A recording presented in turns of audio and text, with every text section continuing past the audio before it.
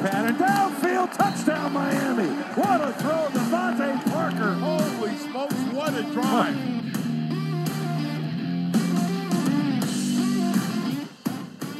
What is up, Dolph fans, and welcome to the Drive Time Podcast, part of the Miami Dolphins official podcast network covering your team, your Miami Dolphins. How's it going, everybody? It is Tuesday. I am your host, Travis Wingfield, and I'm here to bring you your daily dose of Miami Dolphins football. And on today's show, it's a crossover edition here of the Drive Time Podcast. Seth and OJ from the Fish Tank are going to join me. We're going to talk all things Zach Thomas and his Hall of Fame candidacy. We're going to go over his resume, how he stacks up against his peers, and get you some great stories about Zach both on and off the field, like only the guys from the Fish Tank can do. All of that and more on this Tuesday, February the 2nd edition of the Drive Time Podcast. Miami Dolphins. Let's go ahead and just jump right in now to my two guests from the Fish Tank Podcast. You can find them here on the Miami Dolphins Podcast Network, Seth Levitt and OJ McDuffie. It is that time once again, an off-season crossover edition here with Drive Time and the Fish Tank Podcast. I've got Seth Levitt, I've got OJ McDuffie, Juice in the house. What's up, boys? Good to be here, man. Excited to talk about one of my favorite topics. No doubt about it, man. We miss you, Travis. How you been, bro? I've been good, man. It's snowing out here, so I don't love that. But missing it's snowing in Miramar. I know we're back home. I do get to be around the family right now, which is great, but we do not miss the snow at all, man. Like, I had to go out and use the ice scraper on the windshield the other day. And I was just saying, this is bullshit the entire time, like under my breath. This is bullshit. I hate this. I'm not doing it anymore. I learned that, Juice, when I worked for the Cavs and in your hometown. Yep. And I got there, and my uncle handed me a defroster, this little, like, it looked like a can of WD-40, but it shot, and an ice scraper. I said, what do I need this for? He said, you'll learn. That's right. You'll learn. I had to go start the car for my mom every morning. You know what I mean? And the car run for like that first half hour or so, before we got in it. Half hour? It was so, at least. And we didn't have, we had an old clunker too. So we ran a lot of gas right there in the driveway, oil spots and stuff in the snow. It was great. Hey, now when it drops below 60 here, I'm warming the car up for 20 minutes before I take the kids. I'm soft. Well, every time we do a podcast here with an alumni, they always tell us, well, I stayed in South Florida because of the weather. And so, it definitely keeps you there a little bit. Or at least that's one of the reasons why they stay down there. And we are talking about an alumni on this podcast. The reason we have you guys on is because for the second straight year, Zach Thomas is a finalist for the Hall of Fame. One of 15 finalists. We'll find out on Saturday whether or not he does get in. And I guess I wanted to start off by asking this question because, OJ, you've probably obviously played with, a few of them. And Seth, you've been around a few of them as well. We'll start with you, OJ. What is a Hall of Famer to you, and how does Zach Thomas fit that criteria? Hall of Famers, we'll start off with the first thing about Zach. Zach's a great teammate. There's nothing like the guy that leads your team on, both sides of the ball in that locker room that people fall in line with and are 100% behind them. Another thing that you got to think about with a Hall of Famer is longevity. Zach played in the league over 10 years. Along with longevity, productivity. You know what I mean? How much did he produce? It was nonstop. I think he averaged over 150 tackles a year, with the Miami Dolphins. And, and that's huge. And Zach was that guy that did it consistently. Another criteria you want to have as a Hall of Famer. And then, you look at Zach also, look at his numbers. Bottom line with the Hall of Fame, a lot of times it comes down to numbers. And you compare his numbers to all the other guys that are in already that he played in the same time with. It makes plenty of sense that Zach should be in the Hall of Fame.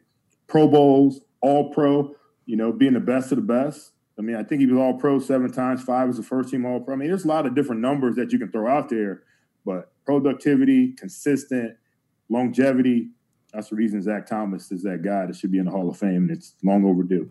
And Seth, I know, Seth, you did a lot of the, stat keeping and stuff, tracking stuff on the flights back from road games, and just basically we called you Pro Football Reference from the 1990s, right? You were the one keeping track of all those stats and racking up all those tackles. I'm sure Zach was prominent on your list. I'd love to hear about how that went. Like, did he ever did players ever come and check on you and say, hey, how many tackles did I get or how many sacks did I get? But I'm also wondering kind of, we talk about the Hall of Fame. It's a a very unique brotherhood, a very unique, fraternity of football players. There's something about the character by which a player, or the character of a player and the way he conducts himself off the field that goes into that Hall of Fame candidacy, right? Well, you'd like to think that it should. I think there's some unique examples where some guys were just so darn dominant that even though they may have had some off-the-field issues, it just can't keep them out of the Hall. The Hall does have some standards that they define a Hall of Famer by, and character is a part of that. And if character is on the list, Zach certainly is a first ballot quality guy as far as character is concerned. And I think Juice nailed it. I mean, when you look at all of the different categories, I do believe that his, performance, first and foremost, performance is critical. I think that, they look at the era that you played in, and did you dominate your era? Were you just a guy? You can't, regardless of your numbers, if you did not stick out in the era that you played in, then how could you be considered one of the all-time greats? And Zach certainly did do that. They look at, did you change individual games? Did you make plays that changed individual games and have an impact on individual games in the greatest team sport alive? And at the same time, did you change the game? Did you change the sport in any way? And so, there's a lot of different factors. It's not an exact science. It's an incredible voting process. And I think it's something that everybody's got a little different definition as to what a Hall of Famer should look like, should smell like, and what his stats should read. But I think OJ's right, and I think Dolphin Nation is right that Zach Thomas checks the boxes. I mean, he's a guy that should be in. His contemporaries that went in on the first ballot were guys that he was measured against. When you look at Ray Lewis, who is arguably one of the greatest middle linebackers of all time, you look at Brian Urlacher, who went in on the first ballot. Those are the guys that Zach was measured against, and Zach had all of the All-Pros, just as many, if not more than, I think he had more than Brian and measured up there with Ray. And that's not a Pro Bowl list. That's not just what's going on in the NFC East or your conference. That's what's going on with the league. And so if he was considered one of the preeminent guys of that generation, and those two guys are first ballot guys, I think Zach is due. Yeah, I'm glad you mentioned the peers, because I've seen that graphic I don't know how many times now, hundreds, with his stats right next to Brian Urlacher's stats, and they're comparable across the board, and really in the same vein of Ray Lewis too, like you mentioned there. And I think that's something that maybe people get bogged down in when it comes to Hall of Fame voting. How did he measure up against the people that he played against in that decade-long period or whatever it might have been? Like, was he a top 5 player at his position every single year? Then if so, yeah, he probably deserves some recognition for Canton. Now, we've heard so many stories from the fish tank, from, whatever it might be with Zach. And one of my favorite things is talking to Channing Crowder, who played, with Zach for a couple of years there in his rookie portion of his career. And Zach was in the back end of his Dolphins career. And he always just raved about Zach's preparation, telling him where to go, when to shoot a gap. OJ, when you were playing against him in practice, when it was one-on-ones, how often was he doing that stuff in practice? Oh, Zach was the best, man, because like Channing talked about, nobody prepared more. But see, I had to give Zach the business as a rook at times. I had to teach him a couple lessons out there in some of those one-on-ones when he, linebackers try to get me on those crossing routes. So sometimes you got to fake that crosser and go back out. I try to get Zach to know that, at this level, Zach, you're not gonna tee off on one of the star players on your own team, for one, and for two, they're going to give you some different looks like that. But he was always prepared. I mean, I remember, Zach ordered breakfast, lunch, and dinner into the facility before they provided for us. Now, I think the guys get it, they get it catered now there. But Zach was always in there watching film, and you couldn't really take film home back then. So he was always in the building. So there's nobody that knew more about the opposing team than Zach Thomas did. And, you see it in film. I watched some games, even as a fan afterwards, where it seems like our whole defense is going one way, but Zach is going the other way. And sure enough, Zach read the play correctly. And he's the only guy that could have made a play, and 9 out of 10 times he made the play. So talk about preparation. There's nobody bigger. Nobody watched more film. Nobody took more notes than Zach Thomas. And that's what made him great as well. Not only his ability to go out there and make plays, but his preparation was the best of anybody. How much of that do you think comes from the fact that he was a 5th-round draft pick, an undersized guy that, wasn't supposed to make it because here's this, and I'm paraphrasing, slow late round draft pick that just is not big enough to play in the league. Do you think that he always had that inherently because of his, let's call them shortcomings physically, or do you think that that was something that he developed as he became in the National Football League? Well, let me tell you, man, I knew Zach. I met Zach when he played against Penn State when he was at Texas Tech. And the dude had about 20-some tackles against us. So at that point, I knew he was one hell of a player. I knew his work ethic was unbelievable. I knew that his preparation was unbelievable. And then so I saw him play against Penn State, but then I met him at Walter Camp All-American Banquet, where he became, that's one of the oldest and greatest college All-American teams ever. And Zach was one of those guys. And the humility, how humble he was, and he came up and introduced himself to me and Kajana Carter, and he's like, "Hey, I'm Zach Thomas." Me and Q were like, "We know who you are. You had like 20-some tackles against my team, man. You don't need to introduce yourself to us, man." But he's always carried himself the exact same way. Humble, hardworking. And I think that preparation started in high school, playing in Texas, obviously college at Texas Tech, and then in the pros. He just never took anything for granted, never took any shortcuts, and always prepared and worked his butt off, man. And OJ, you mentioned that he would have food brought into the facility every single day so he could watch film there. And that reminds me of a story, Seth, that you guys had. I think it was Jason Cole might have been on the fish tank, where he talked about the Cheetos and the light switches, and that all the light outlets in his house had Cheeto dust all over him because he was so ingrained in just watching the tape and nothing else that he wouldn't even think to like wipe his hands off in between going to the bathroom or going back to the kitchen. Like, that's just like, that's crazy to me, man. Like, what can you tell us about that story? Yeah, I mean, it was a great story. I hadn't heard that one. And my first year working for the team was Zach's rookie year, so was definitely a part of his entire journey here in Miami in some way, shape, or form. Had not heard that story. Wasn't surprised for two reasons. One, if you had ever been to Zach and Izzo's rookie year apartment over there at St. Tropez and Plantation Juice, that place was filthy. It was a pigsty. So, Cheeto dust on the walls didn't surprise me. But no, he's the ultimate grinder, man. I mean, he put as much, if not more time in than some of the coaches, and that's not hyperbole. I mean, Zach was that kind of a guy. And it was maniacal in terms of his dedication to film. And it didn't matter if it was a preseason game where he one time, we found he kept these notebooks, and we found a notebook for Detroit in a preseason game that he was maybe going to play one series in, and he had done, filled up half of this notebook and studied. And it's preseason. How much tape can you pull, Juice, on a team in preseason? Right. So he had pulled wherever this coach had been and what Detroit had done and these tendencies, and he never wanted to put bad plays out on film in practice, in games. He always wanted to be prepared and then let the performance, show for itself there. And so, to hear that story, you just have to laugh knowing Zach. But it was unbelievable the amount of time that he spent. You've heard so many of his contemporaries talk about how he was constantly in their playbook. Peyton Manning, of all people, would be frustrated that Zach was in his head and in his playbook and knew what they were going to run. And Zach always talked about, pre-snap, Juice, that he would look at alignment and that he would make his read pre-snap before that first step was taken, and that was really what he thought was his advantage. And all that came from film study. It all came from film study, and he did have food brought in. Thursday nights was Longhorn night there for the coaches, and I'd have to go in and sneak some food down to him. The coaches didn't want to share that food, and I'd make a plate and sneak it down for him. But he just lived at the facility, and it was pretty special. Now, obviously, receiver and linebacker are different positions with different responsibilities, but maybe, OJ, you can help the fans understand what exactly goes into that notebook, because, we hear about film study as fans, and we just think a guy maybe goes in and watches his opponent, who he can go up one-on-one against, or maybe some offensive tendencies. Like, what all goes into that notebook? Is it like splits of the offensive line, receiver alignment, the way they stack things? Like, what goes into that study that makes him so good and just really makes the fans appreciate even more how much he put into it to get that production that he ultimately had?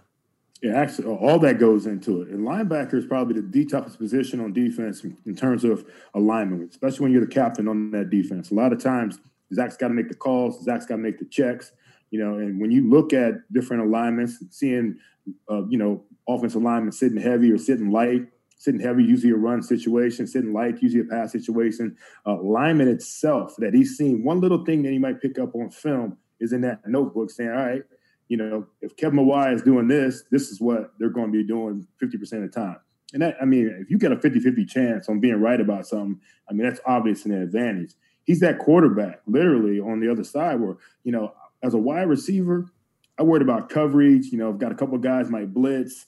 I got to maybe break it hot, who I'm blocking. Quarterback's got to see all that. Alignment, 4-3, you know, 4-3 or 3-4, you know, a bear defense. I don't need to see any of that stuff. You know, Zach's a guy that has to see everything and put everybody in position, you know, to be successful. Get the secondary set, get the line set. How many times have you seen a linebacker go up and tap a defensive lineman on the butt to move him over maybe 6 inches, 12 inches, you know, and that was Zach's job as well. So there was so much that goes into a middle linebacker's book. And what I like most about Zach, and Seth will attest to this, he shared his knowledge with people. You know what I mean? He wasn't stingy with it. If he knew that, you know, you talk about that Detroit preseason game, whoever was going to play the majority of that game, I guarantee Zach shared that knowledge with him or shared that book with him too. And that's the type of teammate he was as well. But his preparation was second to none. The notebooks we talk about are unbelievable. Spending the time in the facility, hours up on end, but it had him ready for a Sunday or Monday all the time.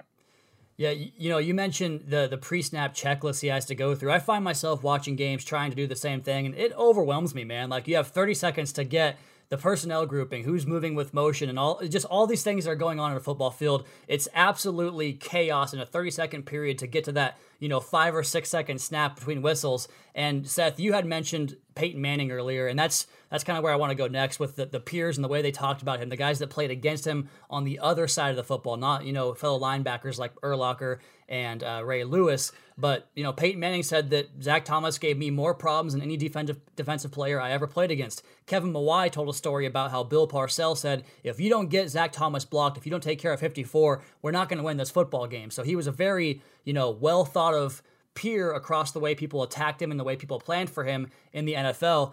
Like, that was unanimous, right? Because you mentioned Peyton Manning, Kevin Mawae, 2 Hall of Famers, but there was probably more guys that felt the same way.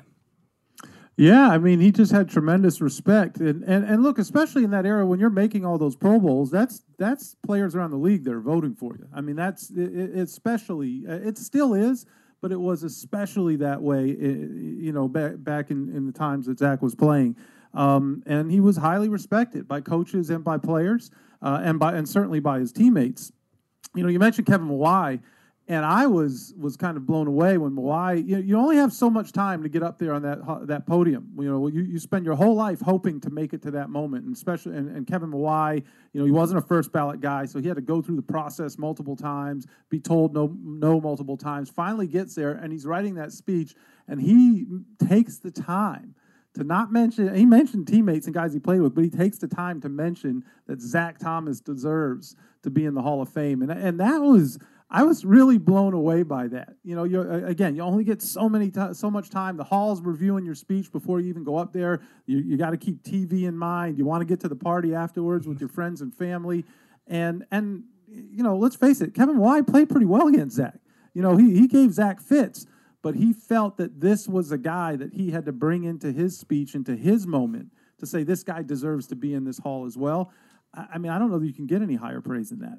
And I think Kevin Mawae is a guy, too, Seth, that, you know, the Jets went and got a guy that could get up on Zach, athletic enough at the center position, because they knew that was Zach was giving people fits. Having the big boys in front of him was one thing, but, you know, you never saw a team scheme more about getting a center up on the middle linebacker than what the Jets did with Kevin Mawae being as athletic as he was. That's a great point. You know, you've seen guys that go out and get cover corners or cover a wide receiver.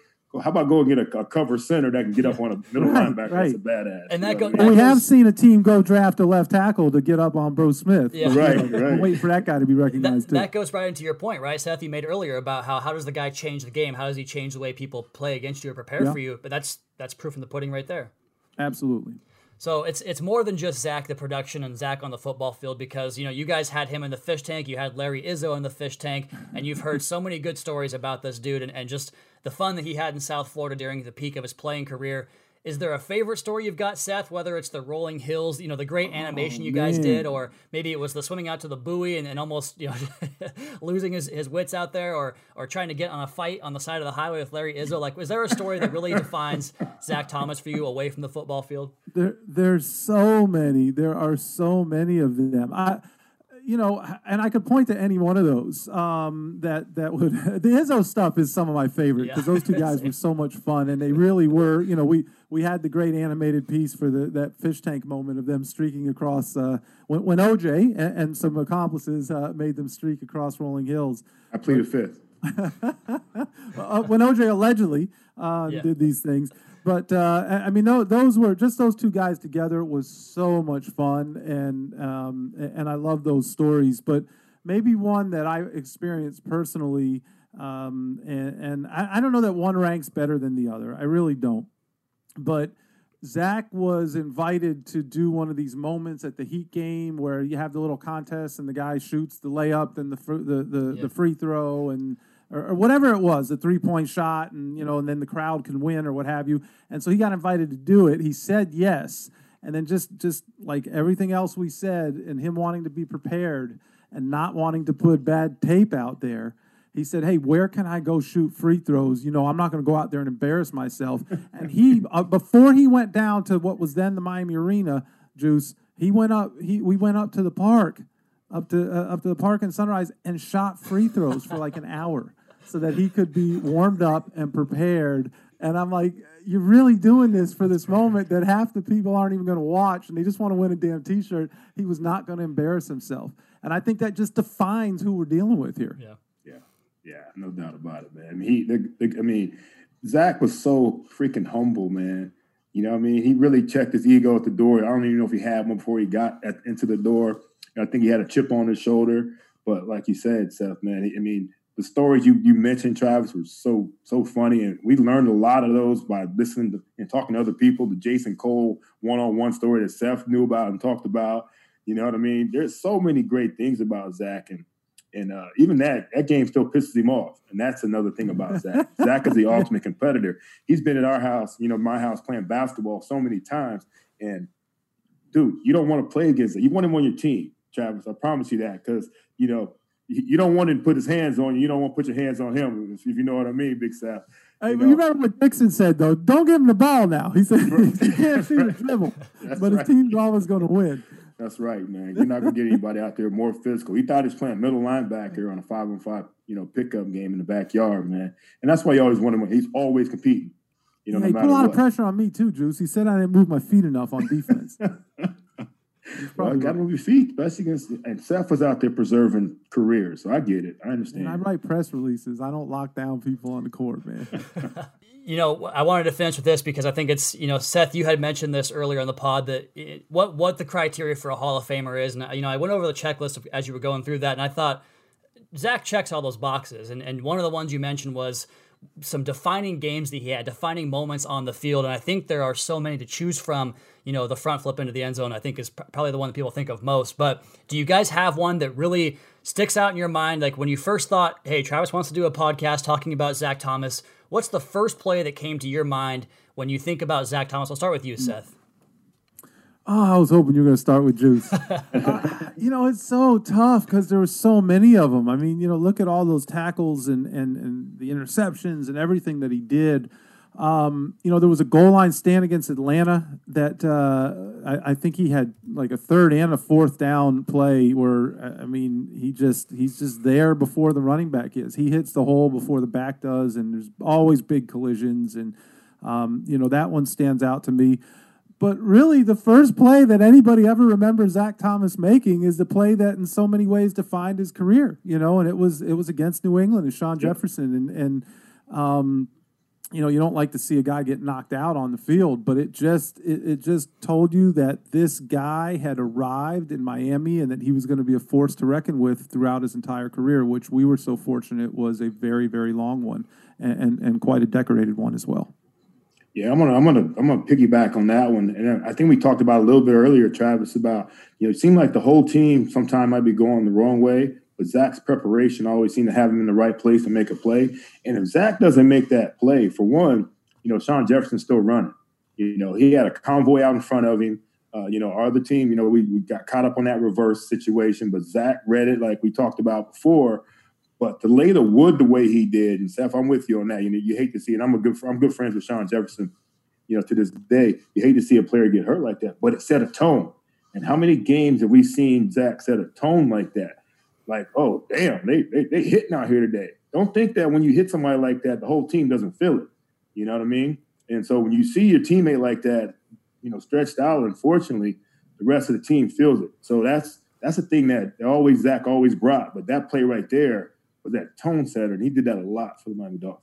Seth mentioned the Atlanta Falcons goal line stand, and we talked about, if you're gonna get off the court with a victory in the OJ backyard basketball games, you're probably gonna have to do with an and one call, because Zach's not gonna let you leave there, on two legs without a crutch or something.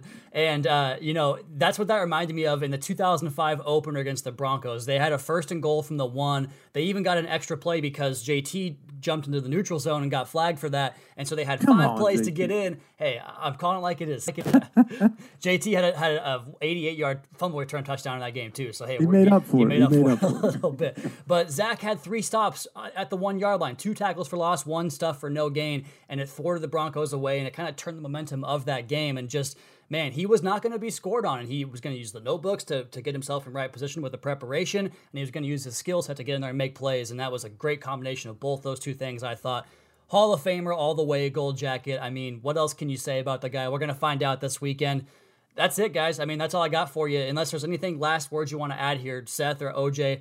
I mean, I that's my case for him making the Hall of Fame. Like, you guys want to maybe make your push here? Well, I think we've made a push the entire interview here, and I definitely think that Zach belongs there. And I don't think it's a matter of if. I think it's a matter of when. You hope it's this year. We hoped it was last year. It's a funny process, when you start looking at who else is going in. I mean, we talked about Peyton Manning earlier. He's taken up one of those spots. We know Peyton's going in. So, kind of like in pickup basketball, since we're using basketball here, when a team loses, there's only so many guys at the court. Juice, hey, we need to fill 2 spots. We got 5 people shooting to get on these 2 spots. There's 15 guys trying to get in for 5 spots, and Peyton just took one of them, and you got Charles Woodson there. And so it's going to be really competitive. You don't make it to be a finalist. You don't make it to the 15 and into that room unless you're one of the greatest who's ever played the game. And Zach is one of those guys. And so I really, really hope that this is the year.